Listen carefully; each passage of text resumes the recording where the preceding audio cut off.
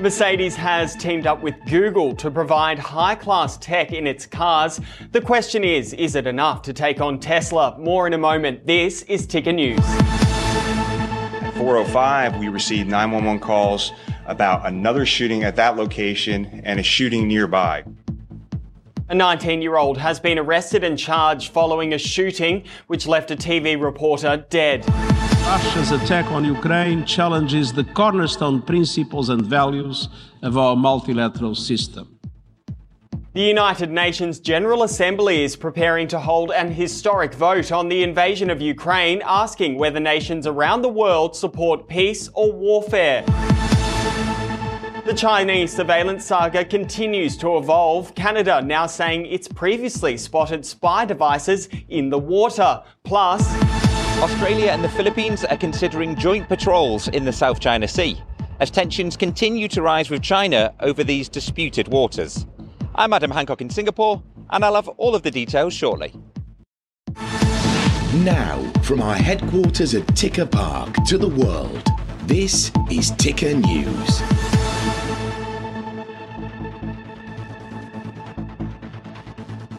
Hello, I'm William Howard. An Orlando television reporter is among the dead following a shooting spree in Florida that killed 3 on Wednesday. The individual was working for Spectrum News 13 and was covering the incident when he was killed. The Orange County Sheriff's Office says one person is now in custody. 19-year-old Keith Melvin Moses has been arrested and charged in connection to the shooting. Moses has been charged with 1 murder and is expected to be charged an additional 4 times. The local sheriff says the suspect has a lengthy criminal history that includes gun charges, aggravated assault, aggravated battery, and assault with a deadly weapon. There they found a woman who was in her 20s who was shot and succumbed to her injuries. Our homicide detectives responded to that scene, conducted follow-up, collected evidence, and developed good leads on the suspect in that case this morning.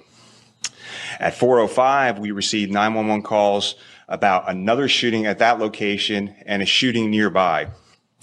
On Hialeah Street, deputies located 2 men who had been shot in or near a vehicle. They are a News 13 reporter and photographer who were on the scene to cover the homicide from this morning.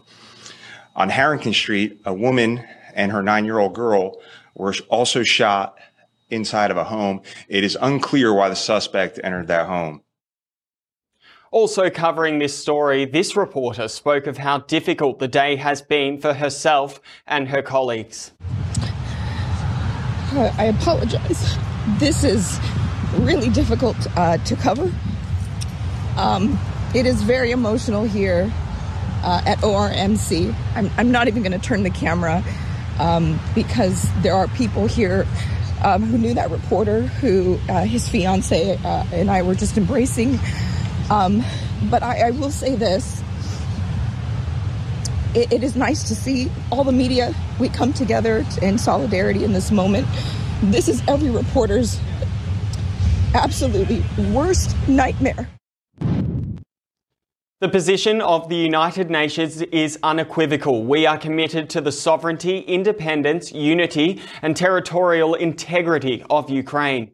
They're the words of UN Secretary-General Antonio Guterres as he reaffirmed the organization's support for Ukraine as Russia's invasion nears its 1-year mark. The 1-year mark of Russia's invasion of Ukraine stands as a grim milestone for the people of Ukraine and for the international community.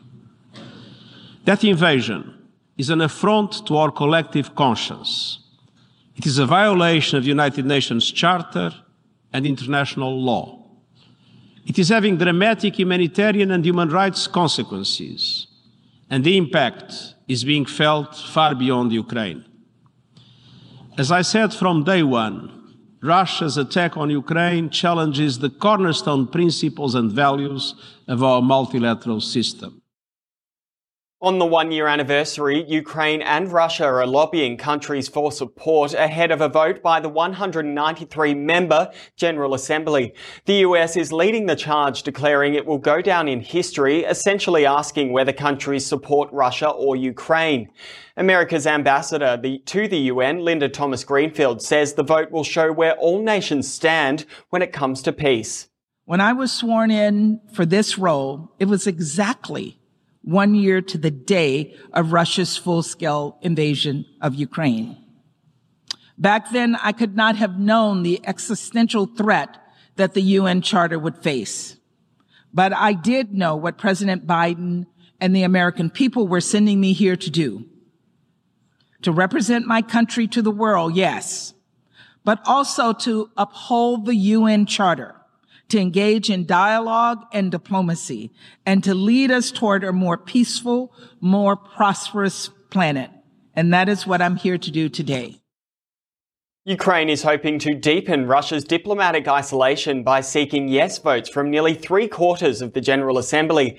Kyiv and its allies argue the war is a simple case of one unprovoked country illegally invading the other, while Russia portrays itself as battling a proxy war with the West. Meanwhile, US President Joe Biden met with NATO leaders from Eastern Europe during his visit to Poland. As China and Russia appear to be teaming up, Biden had a message on the alliance's strength. TICKER's US correspondent Veronica Dudo has more. US President Joe Biden traveled to Eastern Europe to show that NATO stands strong. In addition to marking the one-year anniversary of Russia's invasion of Ukraine, the aim of President Biden's trip was to show the strength of NATO as China and Russia appear to be teaming up in Ukraine. Article 5 is a sacred commitment the United States has made.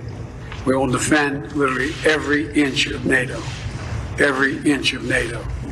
And this is an important moment. Russian officials are saying they welcome China's help in Ukraine as the two powers met on Wednesday. Following the meeting, Beijing and Moscow declared a no-limits partnership. The meeting comes as China's top diplomat is ignoring warnings from the United States' top diplomat. Secretary Blinken has had a very candid discussion in Munich with his counterpart, Foreign Minister Wang Yi, and made clear to him that there would be ramifications and consequences.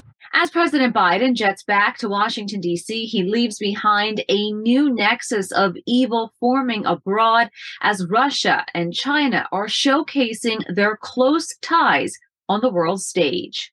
Reporting in New York for Ticker News, I'm Veronica Dudo. In the wake of the spy balloon saga, Canada's military says it recently discovered evidence of Chinese surveillance efforts in the Arctic. The discovery has raised questions about China's activities in the far north and the nation's suspected interference with Canadian elections.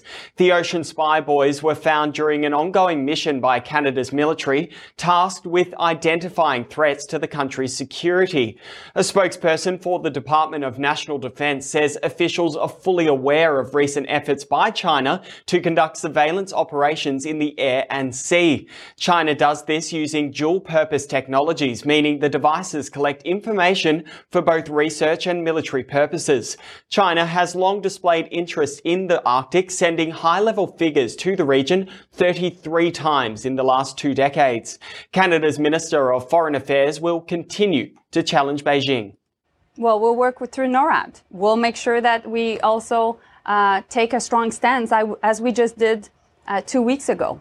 Our approach when it comes to China is clear.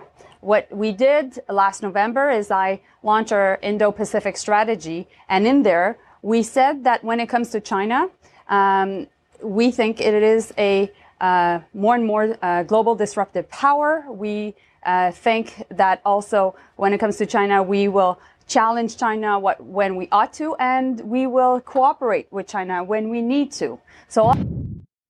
Coming up, Mercedes-Benz has unveiled a new partnership with Google. What this means for you. Stay with us. You're watching Ticker News. More news is just minutes away.